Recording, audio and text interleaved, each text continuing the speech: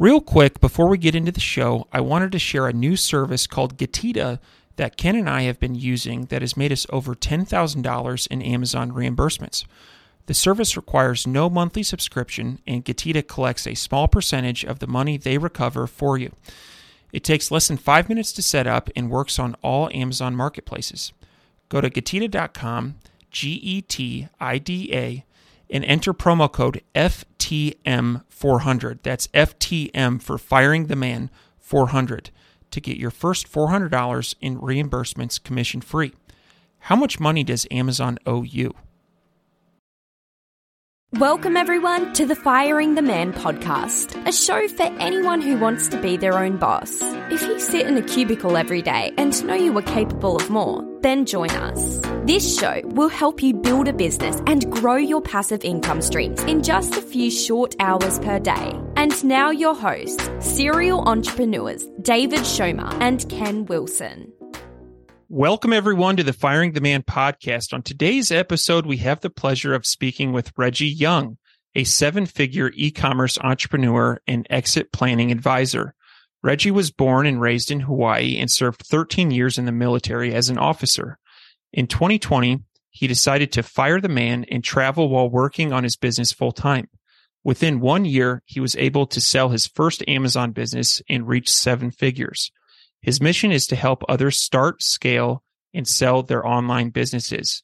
Welcome to the show, Reggie. Hey, thanks a lot for having me. Really excited to be on. Absolutely. So first things first, can you talk about your path to becoming an e-commerce entrepreneur? Yeah, sure. So I joined the military when I was 18, enlisted in the Air Force, and I was a medic. My bosses decided, hey, you'd be a great officer. So they sent me to the Air Force Academy, which is a military university. There, I've always wanted to get a good degree and kind of make my parents proud. And at the time, I really wanted to build the next version of the Iron Man suit. And I thought, hey, if it was ever going to happen, it'd be probably at the military university for the Air Force, for the government, and I'll be an engineer. So I decided to try and pursue that. And I found out very quickly that the pace was just too quick for me. And trying to survive a military university, I eventually decided to instead take the number one major at that school, which was business management. And there I discovered my passion for online business. So at the time, wanted to be a private equity investment banker because I figured I love all aspects of business. So why not just go after the most amount of money? And after graduating the academy, I was actually selected to be a nuclear missiles officer and was not able to pursue the jobs that I wanted to that most aligned with being an investment banker outside in the real world. And when that happened for me, I had felt like I had sacrificed so much of my career, my success and happiness to end up in a job that did not feel like the highest version or the highest purpose of what I felt like I should have been doing at the time. And that's when I kind of got into entrepreneurship. I really just wanted to bolster my resume. And so I sourced my first product from China, not having taken a course, trying to rely on my degree, spent thousands of dollars. But like my mom was like my only real customer, and I ended up failing. But the best thing that happened from that is I discovered my obsession for entrepreneurship. So it came from like business to being like my passion, my entrepreneurship to becoming my obsession. And that's kind of how I got started. Had that first failure. Eventually moved into high ticket dropshipping. I did $64,000 in revenue on my first store, was hit with some chargebacks and some types of fraudulent orders, and eventually decided, hey, I have like 4 to 5 years left on my contract. I know that I want to fire the man, even though I can't, because you can't fire when you're in the military and the military owns you. So I decided like, hey, like even though I saw the opportunity with the 4-hour work week, right? I saw the opportunity, but I couldn't quit my job. So I decided, let me just go all in for the next 4 years and dedicate every single moment of my free time to making this a reality. So that's when I moved into Amazon private labeling, had some success, some failure. Eventually, 1 year after leaving the military, I was able to sell my first business. And since then, I've been trying to scale out and work on fun projects that I enjoy. That's awesome. So I really like a couple things I want to touch on, Reggie. One thing you said is burn all the ships. And so I don't know if you can see behind me or not. Oh, that's awesome. One of my favorite quotes here, if you're on YouTube, burn the boats. That's one of my favorite quotes. I'm really glad you said that. It's, it takes a lot of cojones to like just go, just say, I'm going to do this and there's no looking back. And so that's awesome. So thanks for sharing your story and thanks for your service. Let's dive into, so there's a lot of people listening that want to fire the man. And I think it's really important to hear different perspectives and different experiences on when people do that. And so you had wanted to do it for a long time and you were in a pickle. You couldn't for a while and then you did. Can you dive into it, like when you decided, hey, I want to fire the man, and then, did you have a plan or did you just go right for it? Or any planning, and what can you speak a little bit to that? Yeah. So originally when I first decided, I legitimately have 4 to 5 years left on my contract. When I decided I was going to be an online business person with the financial freedom to do what I want, work on the projects I wanted to, those 4 years, I thought to myself, okay, well, I got 4 years to make an income. So I kind of was like, oh, let me set a budget of like $100 a month and let me try something super easy and like kind of scale into it. And I realized looking back, I should have gone harder. And it really comes down to like more of like, instead of trying to make some kind of math equation on like, okay, 4 years, so maybe making this much money or do this, it's like make the decision and don't look back. And it doesn't have to be like, is it print on demand? Is it affiliate marketing? Is it Amazon FBA? Is it agency level work? What is it? It's like, to me, it's like I was in so much pain, not having felt like I was on purpose with what I wanted to do, that pain personally drove me to make a decision. And once I made that decision, it's almost like everything kind of fell to the wayside. It didn't matter if I was losing money. It didn't matter if I was working more on my business than in my 9 to 5. So for me, I think looking back, it's just making that decision for me, it was like the core principle that I stood on. Because if I stood on any other principle, I found it very shaky. And I was kind of like falling here and there and be like, it's not really working out, or like, I don't know if this is for me. It's like, no, like, what do I really want? I don't want to be an Amazon seller. I want to be someone who has the freedom to go where he wants, be around the people he loves. And how do I get there? And it's like, this is how I get there. Okay.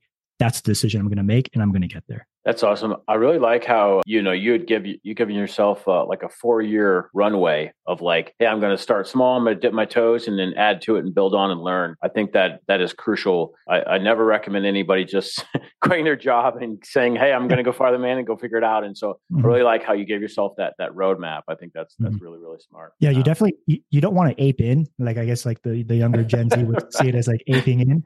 And I've seen, kind of traveling now for a little over 2 years, I've seen and I've been to some of the biggest digital nomad hotspots, and I've seen people and also heard stories, because for 4 years I was trying to immerse myself in communities like this. I've seen a lot of people try and ape in without having some kind of revenue. And the reality is that you have so much burning behind you in terms of the cash you're burning without having income.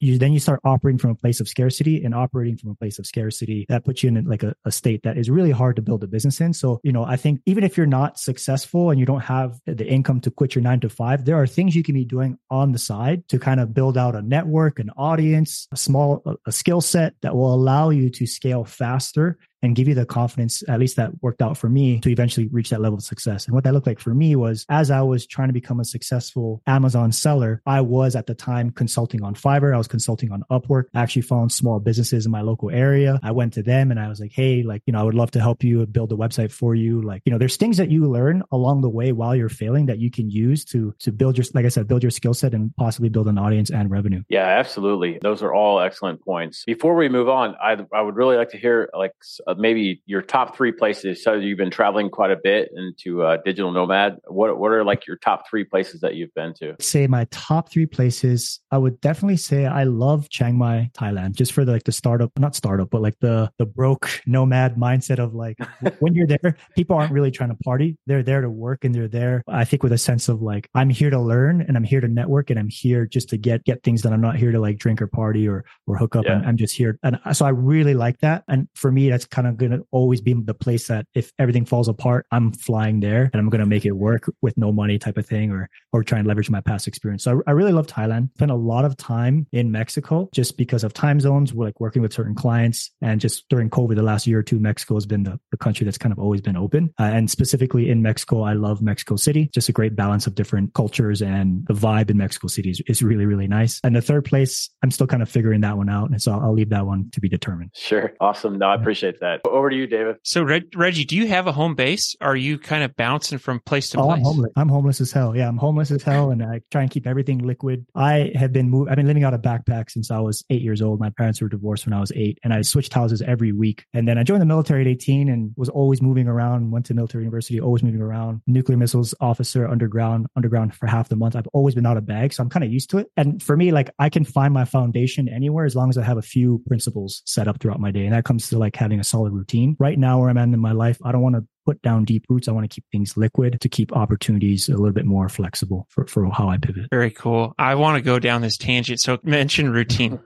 Can you talk about your routine? Yeah, sure. My routine's definitely like changed over the years. And I think driving it all the way back down to mindset, when I was trying to build a successful business, when I was trying to fire the man, I realized maybe after a solid 9 months of losing a lot of money that it probably wasn't the business model and it probably wasn't the tactic or the course or whatever it was. It was probably my mindset and routine. So I had to dive into like journaling. So over the last 7 years, I've been trying to find a journaling process, took a lot of courses, literally everything, the routine, everything. And I've actually come up with a journal that I've been working on and so proud of. It's saved my life and I know can help a lot of other people. In that journal, I actually have a routine section. And one of the recommendations I say for having a routine is like, at least take care of like fundamentals that work for a lot of people. And that normally is like, for me, it's like when I wake up in the morning, I do some kind of process. And that for me is a nice hot shower. Some people like a cold shower for like body and doing all this kind of stuff, right? Then I normally find some place of like self-reflection. And then from there, I knock out the most important thing in the day. And that sounds super basic, but that is what I think is a pretty fundamental routine that I've seen as a theme, a common theme across a lot of other people who build routines, is to have some kind of like nice slow morning where you kind of like relax into yourself, relax into your intuition and your feeling, goal plan, focus on the most important thing, and then take action. So I could go into like the kind of like tips and tricks that I do for myself. As crazy as now, I'm like, I grab water and I pour water in and I set an intention. And the reality is like, you build whatever routine you want, what makes you feel good and what's kind of making you, what fills up your cup and what gives you energy and what drives you towards focus. That's a great routine to follow. And, you know, inside of this productivity thing, I also just recorded a course that I'm working on uploading right now. In there, I literally put the full stack from breaking a vision down all the way down to a goal, down to a daily page with flexible time boxing. I call it all the way to a routine and self-reflection. You know, it really is, in my opinion, like there isn't one thing that will lead to a successful routine. I break my routines to this day. I don't know anyone that follows routine day in, day out like a freaking robot. But we break routines, and I think it's okay to break routines, but that's generally my process. My evening routine, in case you're wondering, is literally almost the same thing. It's like, hey, let me drop back into myself, but let me reflect on my day. Let me reflect on my goals, the people I've come across, my emotions, my feelings. And then from there, I'll try and do some kind of like grounding exercise or just kind of like relax and take it nice and slow in the evening. And like it's for me, I even have like a checklist where it's like lock door because I travel a lot, right? So I want to make sure my door's locked. Like I want to make sure my phone's charged, just like basic things like that. That kind of helps set me up for success the next day. Like making sure that when I wake up in the morning, the place isn't a mess, you know, and that kind of thing just clears my head subconsciously for setting my day up. So nothing too crazy. Very nice. I find that a lot of successful people have a routine. And I also find that I would say a majority of people don't have a routine at all. They're flying by the seat of their pants. They're reactive, not proactive. And it seems like that's where a lot of anxiety comes from, is just not having a plan. And so totally. I like hearing about other people's routine. I also have kind of a morning routine. And so it's always nice to hear from other people. So anyway, thanks for letting us go down that tangent. So you are currently running your own e-commerce businesses, and curious, what are you focused on in 2023?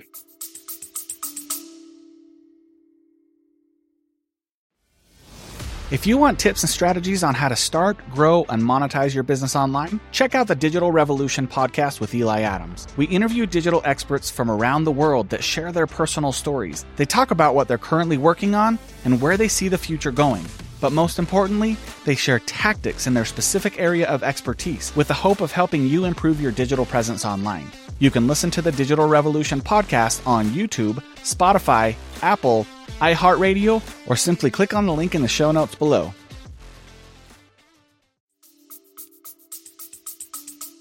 My main focus, to be honest, is continuing to operate. So make sure that I can always be an Amazon operator first. So I'm still launching new products right now. I'm optimizing a current supplement that I think is going to do really, really well. My top competitor does $1 million a month in revenue. So I really have my work cut out for me. I did that with a product launch of 15 grand and I'm profitable right now, but I'm getting ready to scale that up. So that will be in terms of my operator focus. That will be my number one focus. In terms of what I'm doing other than that, is I really want to build a personal brand. So over the last 9 months, I've been building out course library to try and put everything that I know and have learned from selling online all the way down to that mindset, right? With journaling. I spent way too much time building out the back end of this funnel, probably over 9 months, making courses, making a journal with a course and, you know, all these different things. 2023 will be where I flip it and I start trying to build the opposite end of the funnel, which is build that audience and draw them down into the funnel. The goal of, at the end of the day, helping that other entrepreneur that in the worst parts of their life when they weren't journaling, when they didn't have that system and they felt like they needed that $10,000 course or that $2,000 mastermind,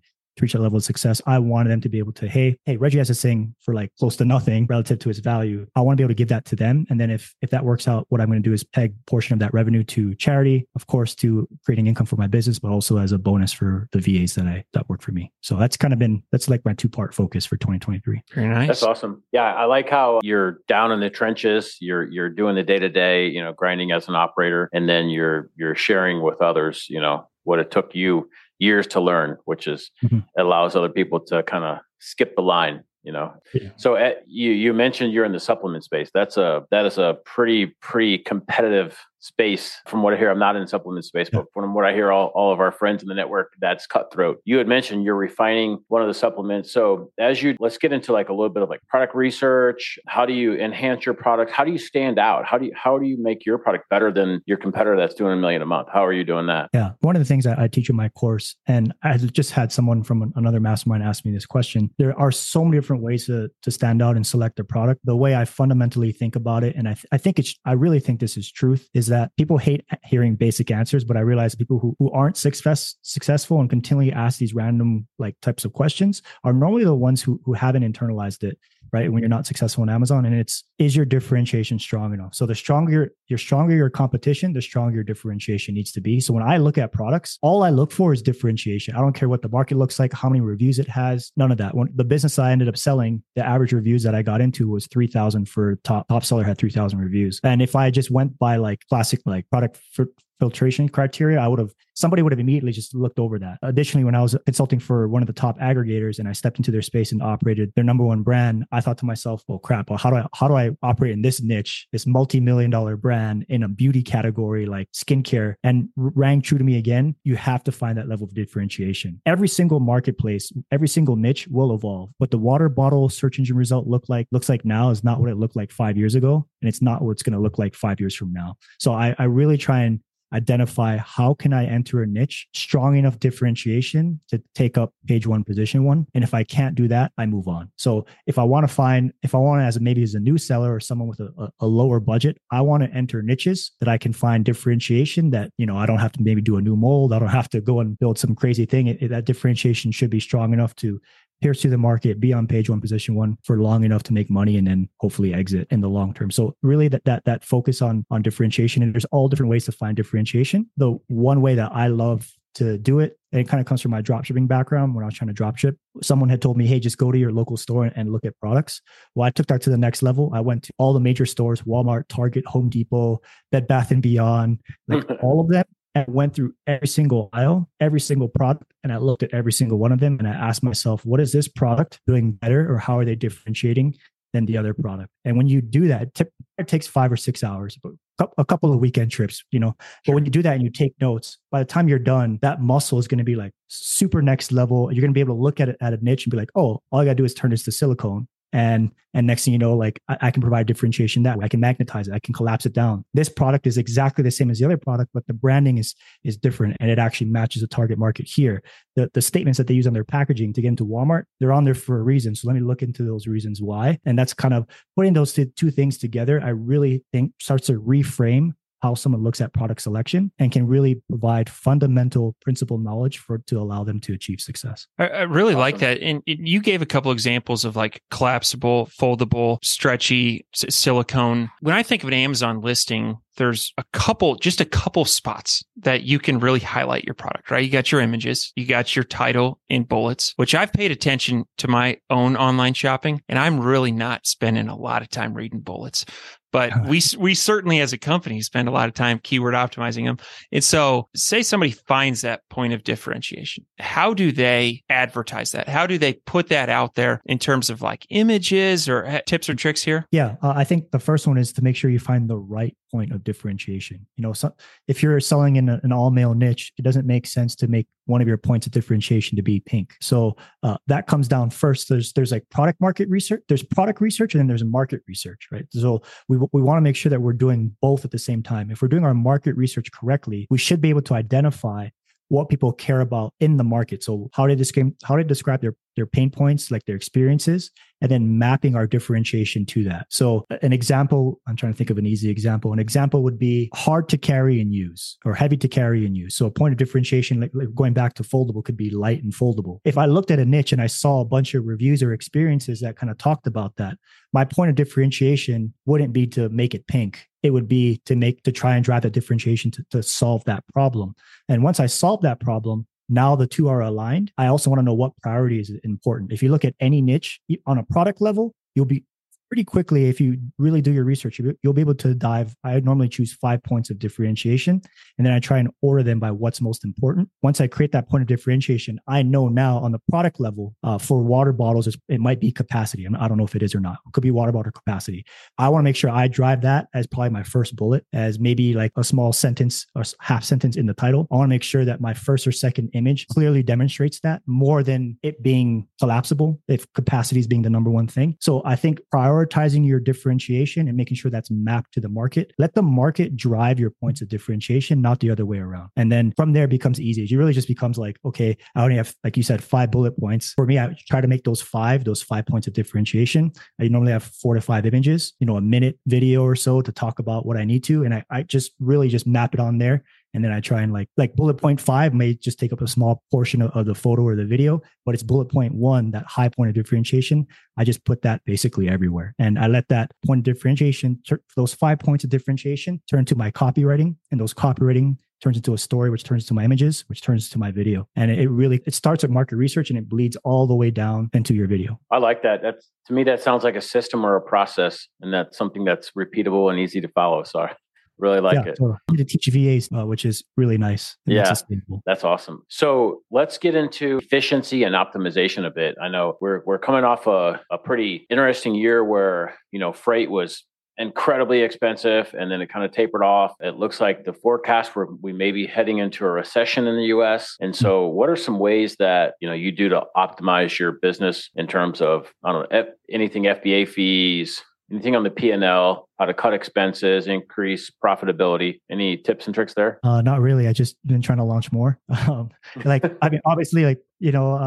one of the biggest problems that I've realized most sellers come across or aren't aware of, at least, having been in the game and being with other entrepreneurs trying to find success, so many times we hold on to a dog product, or we hold on to closing off that opportunity of launching that next product. So the way I say it is, you're really only one product launch away from changing your life forever. If that one product isn't working, there's no point in beating PPC dry or over optimize your listing. If you could maybe liquidate that or draw it back a little bit or double down on your product research and spend another month trying to find that point of differentiation and launching that next product. That's kind of how I'm trying to, I guess you could say, focus and optimize. Other than that, I'm really watching my PPC spend, because PPC, the Amazon opportunity, people say are just kind of dead. And I don't think it's dead, because the product life cycle will never end. People will always continue to make products, and with that will come opportunity. So it's never going to be dead. But what is definitely going on in my experience is a really, really PPC competitive market. So I'm really watching my PPC, and I'm launching slightly differently depending on the editors that I'm going after. Before, a lot of people would do PPC kind of this wide cast. We're going to spend a month casting out PPC keywords. We're going to spend a month optimizing. Then we're going to spend a month doing scaling and growing or cutting costs and stuff like that. Now I'm kind of going after thematic PPC investing. So I'm looking for buckets of keyword landscapes in my niche, and then creating keyword campaigns relative to the risk and the phase of my launch strategy. So if I'm in the example I always give in my courses is the Mr. and Mrs. Muggs niche. It's primarily a wedding niche. Okay, I would probably make a keyword campaign specifically for weddings instead of just being automatic campaign, $100 a day. I'm not going to go and do those anymore. I'm going to keep it really nice and focused and watch my ad spend, watch my conversions. I'm not going to wait a week to optimize. I'm going to look every single day. Very nice.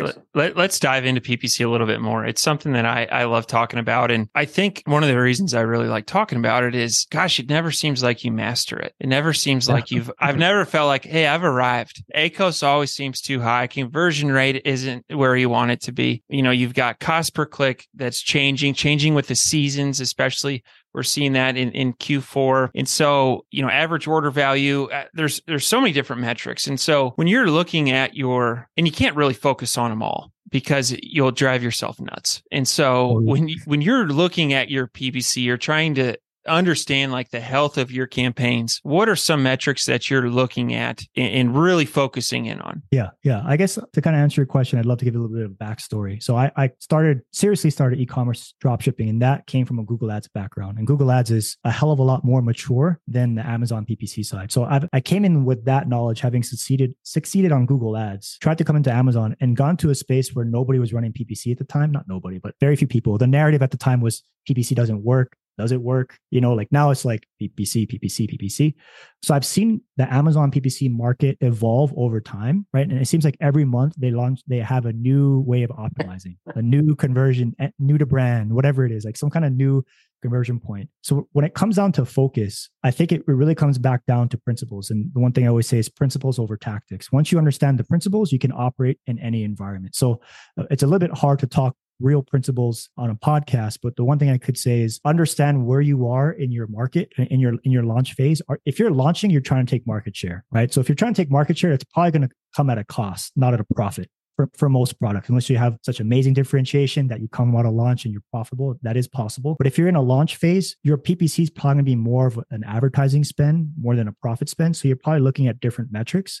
If you're looking at scaling your profitability, then you're looking at different metrics. But I would say overall, no matter what, the two metrics that I love looking at is total ACoS. So that's a percent of your advertising spend across your entire revenue. So like how much am I spending on PPC and how much revenue am I making, which includes organic sales? Because that can kind of, for me, that's a meter that I look at. If my ACoS is really, really high, then that means I'm spending a lot of advertising dollars to get a small amount of organic traffic. And I'd be willing to do that if, and this is the second thing I look at, the two most important metrics that I look at is total ACoS and daily profit over time. Because if I'm profitable over time, then that means that my brand and my product is growing. I don't care if I have 3% margins if I'm making $5 million.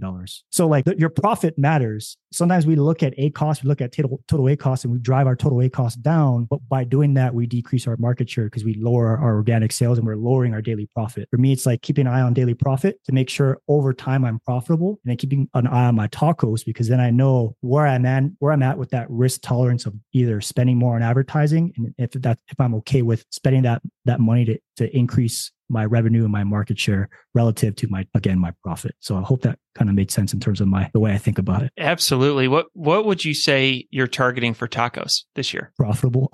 Yeah, probably same. Yeah, same. Yeah. Sometimes I look at my P&L and it's like, gosh, we spent a lot on PPC and I feel like I just bought scratch off tickets. Like sometimes you win, sometimes you lose, but like the reason I ask, we're targeting between 10 and 15%. We've cut ad spend back a little bit this year. We've seen a little bit of a bump in organic. We were seeing some like TACoS in the 20s. And again, it depends on the product and purchase price or whatever, but we were seeing some cannibalization where our PPC percentage of sales was very high on PPC. And as we cut ad spend, we saw our organic go up. And just like, it's one of those things, like just when you think you've got it figured out, you have a crazy week or a listing gets shut down and it messes up all your data. And so just curious. Yeah, I've totally been there. I've spent a lot on PPC myself personally. I've been on the front end and the back end of PPC agencies, and literally like when I was working for some of these big aggregators, seeing behind the lens, and nobody knows in my opinion, nobody knows what they're doing. And you think you have PPC figured out, and you're like, oh yeah, I did it. So my business did this and that. I work for this agency. I manage this client. I've done this revenue. And then you enter another market and you're like hit in the face with high ACoS. You're like, I thought I knew what I was doing. Yeah. Right? So it's the way I see it is, and the way I try to explain to people is PPC is a chess game. A keyword is a chess game, but you have thousands of keywords. So you're playing these chess games on all these, you're playing 1,000 chess games at once. And the market is always evolving. You always have people coming into the market, leaving the market. You have black hat tactics happening, white hat tactics. People don't know what they're doing. So they're just burning through PPC. You have aggregators now in the space driving up PPC costs, right? So like it really is changing. So what I really like to do is just focus on the fundamentals, what I don't know what I'm doing. And that has always kind of saved me. It's always saved my ass at the end of the day. Like, okay, I'm spending too much money. That's not relative to my risk, my reward. Okay. And you can always launch another product. You can always liquidate inventory and get started on the next thing. But yeah, I think I really love the transparency that you have to say, like, just when you think you have it figured out, we don't. And I think that's true with everything in life. So, and I really like that you're bringing that transparency to people. And because I think it gives them a reality of like, hey, don't expect to come in and be at 10% ACoS and expect to be profitable maybe in the first month or two, because a lot of that narrative has been pushed for so long that when people get in, they get demotivated so quickly. And it just leads to like depression or just like a really frustrating and like a demoralizing way of running a business and trying to set people up for success. Yeah.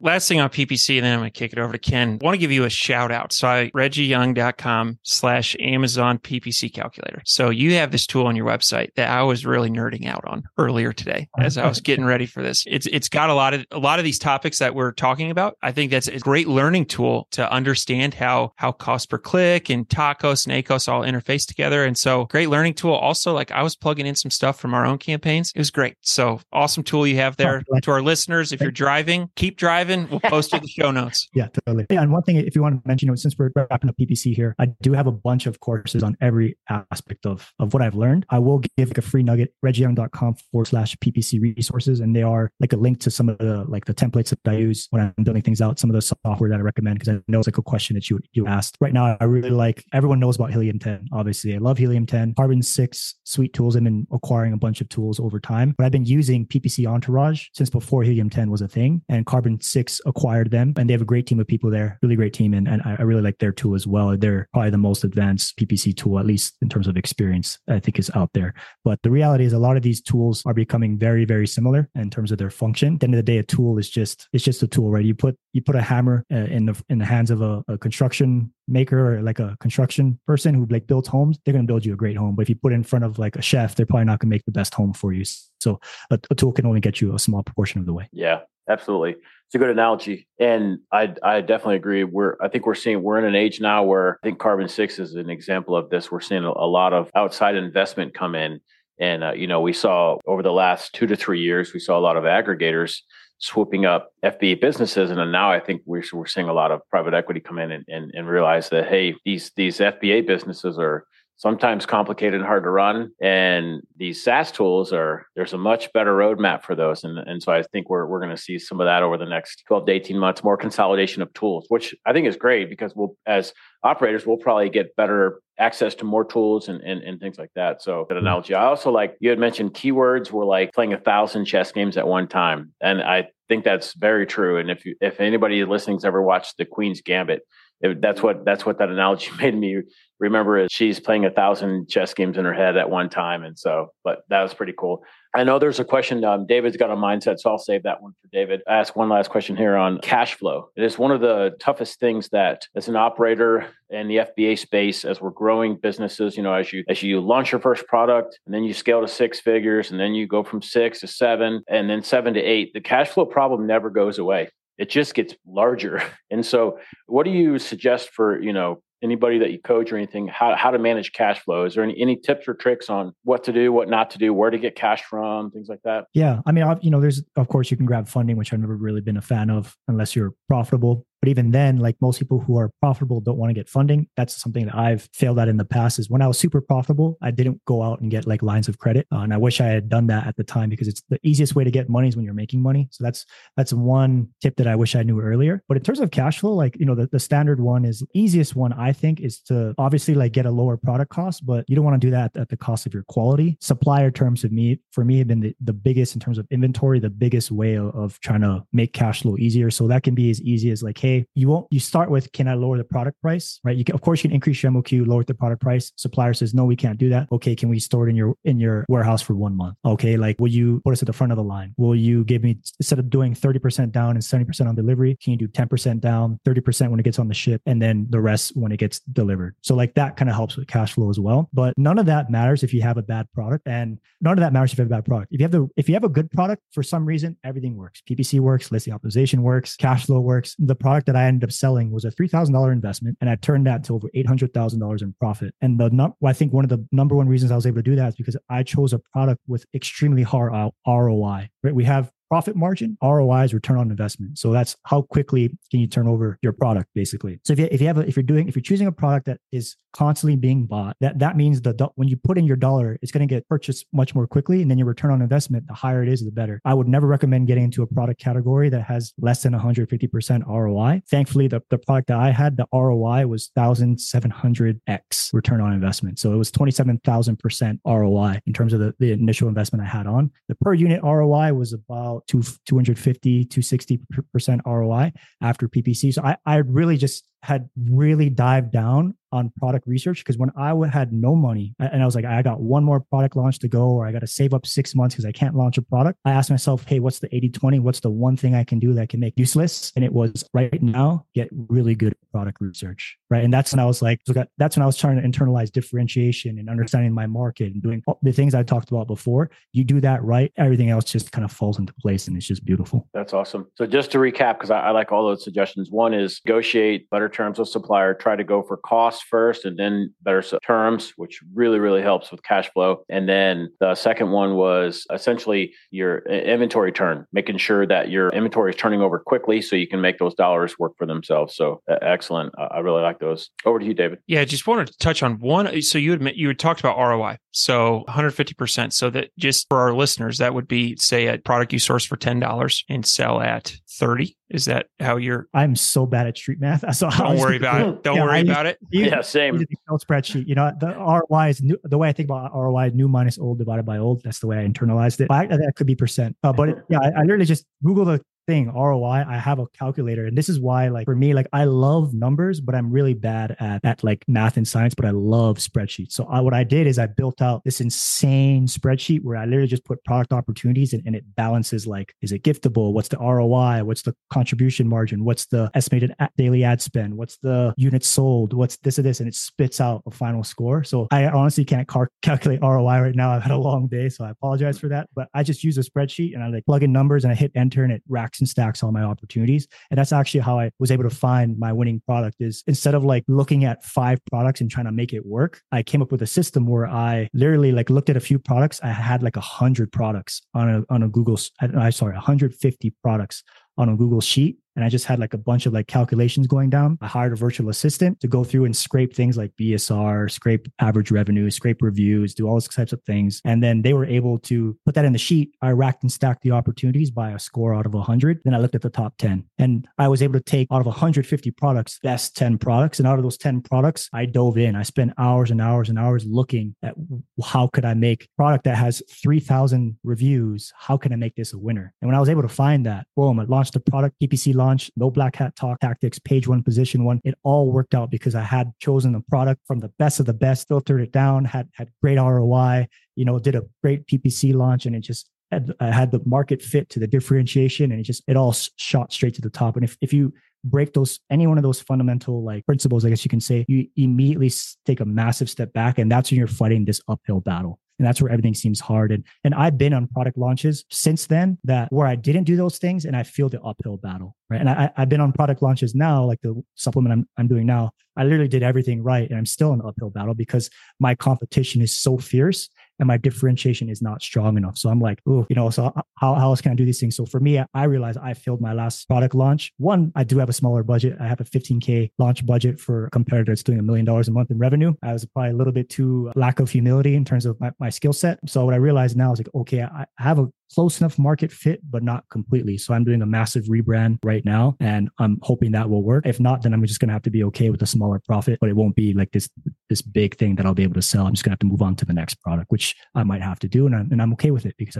I'm used to it. And I'm only used to it because I created the emotional strength to be like, okay, it's not working. Let it go. Let me hit the next opportunity, because very few people hit a home run first time at bat. I am glad that you're saying that, because I can tell you in my personal experience, if I launch 10 products, 2 of them are probably good, 3 of them are okay, and 5 are duds. And that's and we've been doing this for a while. And so it's sometimes, things don't pan out. And like you were saying with the ACOS, where people go in and they get discouraged. That's one thing when people are like, I launched one product, it didn't work out. And so I stopped selling on Amazon. It's like, oh, you're just getting started. Like, and that happens. There's a 100% guarantee if you do this long enough, you're going to launch a bad product that just doesn't, it just doesn't work. And you're going to have 10,000 of them in your basement. And so I appreciate you saying that. So, which leads me into my next question. Let's chat mindset. Podcast I've listened to you on, something I've heard you talk about quite a bit. My first question is this something that you believe you're born with or develop? It's something that you develop and that you choose to adopt. I inherently believe that because I was the laziest kid you've ever met. Absolute laziest kid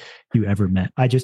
For me, it was just like pain and frustration and I realized now just not realizing identifying what I love. And I'm so thankful I found like my obsession, my passion, which is business. Some people may be Amazon sellers here because they want the financial freedom to raise a family, to have, whatever that is, right? And I think only when that happens, do you make the decision to be like, hey, this is so much pain that I need to do better. I need to do better. And when you make that decision to do better, it's just, in my opinion, it's just about learning and momentum.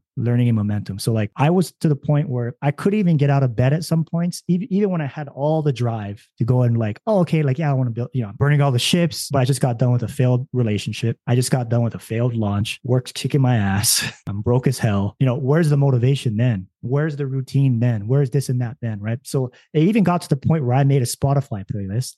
Shout out to my Spotify playlist, reggieyoung.com/motivation. And it got to the point where if I hit play and shuffle, I swear after 10 minutes, I was up out of bed and I was like working, So like find systems, find hacks, put them in your life in a way where you kind of have to come across it. And for me, that can be as easy as like setting an alarm twice a day, one at 10 a.m., one at 4 p.m. And that's just, am I working on the highest thing or the most important thing right now?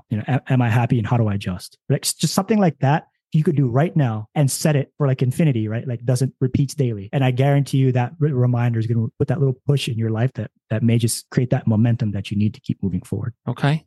Very nice. Now for somebody, say there is a lazy kid listening and he wants to improve his mindset. As you've been working on developing your mindset, have there been any books or podcasts that have really stood out and help you advance? I mean, we all love the 4-hour work week. I mean, the 4-hour work week now is like, I think it was made in 2007. It's a long time ago. So a lot of like the e-com tips and tricks are going to seem super basic to someone first reading it. But the beginning portion of that book, he really hits on a lot of principles that I think help break the programming of an employee. And, things like, hey, like you don't have to respond to every email.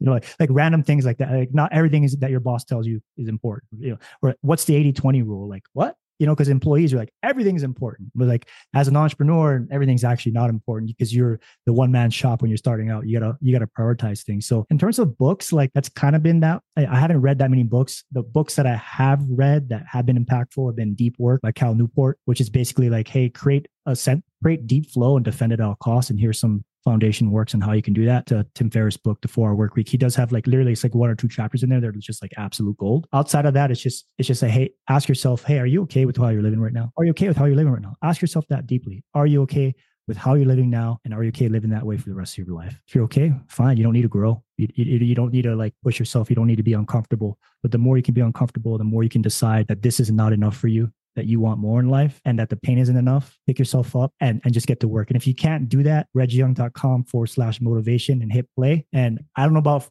them, but for me, I can't listen to that thing for more than 30 minutes and want to get to work. That's just me personally. So hopefully that helps. Absolutely. Well, very nice. Ken, anything else you want to touch on before we fire round? No, I'm good. And for everybody, every guest we have on the show, we have a fire round where we run you through the ringer. Are you ready? Okay. Yeah, hit me.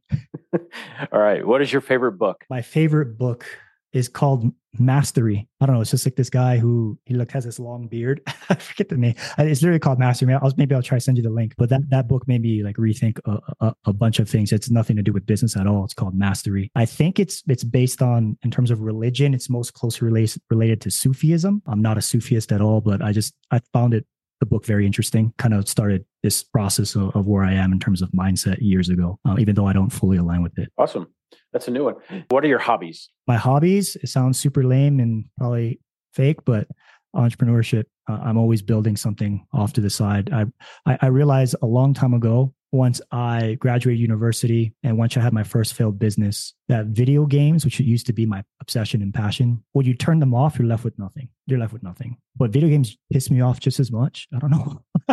Like that boss lost that one thing, but it never paid me and it pissed me off just as much. And when I build a business and that becomes my hobby, it's like you actually give yourself the opportunity to change your life. So I'm always like I built this journal. Like that was like the hobby I was doing instead of watching Netflix. Don't be wrong. I still watch 10 minutes or 30 minutes maybe when I'm eating dinner just to kind of like try and fully unplug, but I'm not watching 8 hours as my hobby. I'm not doing these other things. This entrepreneurship, unfortunately, but thankfully for me, is my hobby. That's awesome. What is the one thing that you do not miss about working for the man? One thing I do not miss working for a man, I would say maybe more than one thing, but working when I want, what I want, wherever I want. You don't get that working for the man. working when you want, on what you want, wherever you want. I don't know a job that allows that. Yeah, that's a good answer. Last one. What do you think sets apart successful e-commerce entrepreneurs from those who give up, fail, or never get started? Well, the fact that you said who give up, fail, never get started, I normally would say people who fail, who quit, right? When you quit, that's when you actually fail.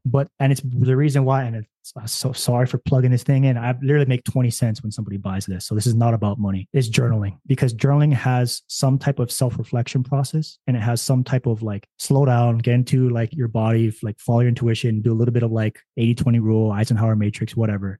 And then let's list out your goals. Let's take action on them, and let's reflect a little bit. And I think the people that do that give themselves the opportunity to pivot and move direction and create momentum in their life. And I think I think it's journaling. That'll be my answer. Cool. I like that. Awesome. David, over to you. Close out the show. Absolutely. Want to thank you for being a guest on the Firing the Man podcast. If our listeners want to get in touch with you or see some of the resources that we've talked about today, what would be the best way? Yeah, the easiest way would go to reggieyoung.com/firing the man. From there, you'll basically redirect it to my vault. And my vault in there was my promise once I sold my business that I would put everything I knew behind a course library. I had literally have a ton of courses, resources, not just Amazon, to help people legitimately start, scale, and sell their online business. And if for some reason you're not really ready to spend $18 for an amazing amount of value, you could click the free pop-up and get my free course and free downloadable like course content PDF, which has so much value in it. And it literally will help you with any stage that you're at. Most people really love the Amazon launch checklist and the coupons that are in there. Very nice. Very nice. Well, we are going to post links to all that in the show notes, but thanks again for being a guest, and looking forward to staying in touch. Thank you so much for having me. I really appreciate it. Everyone take care and best of luck. Before you go, we wanted to share a new service that Ken and I have been using called Getida that has made us over $10,000 in Amazon reimbursements. The service requires no monthly subscription, and Getida collects a small percentage of the money they recover for you. It takes less than 5 minutes to set up and works on all Amazon marketplaces. Go to Getida.com, Getida.com, and enter promo code FTM400. That's FTM for Firing the Man 400 to get your first $400 in reimbursements commission free. How much money does Amazon owe you?